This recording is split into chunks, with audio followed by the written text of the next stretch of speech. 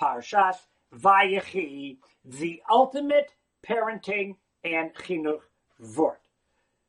Zayda, Yaakov Avinu is giving a bracha to the grandchildren. Vayishlach, everybody knows, Vayishlach Yisrael Siminai.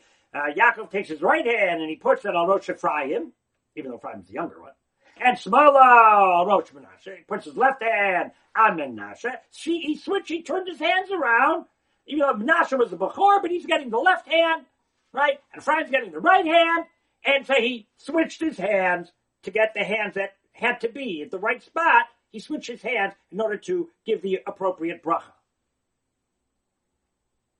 Why did he have to switch his hands to give the appropriate bracha? If that's the way the brachas have to be, tell the boys to move. Just rearrange the boys and then put your hands on them and give your bracha. Because when you're giving individualized chinuch, you don't rearrange your kids to fit your chinuch. You realign and you rethink your chinuch to fit the kids.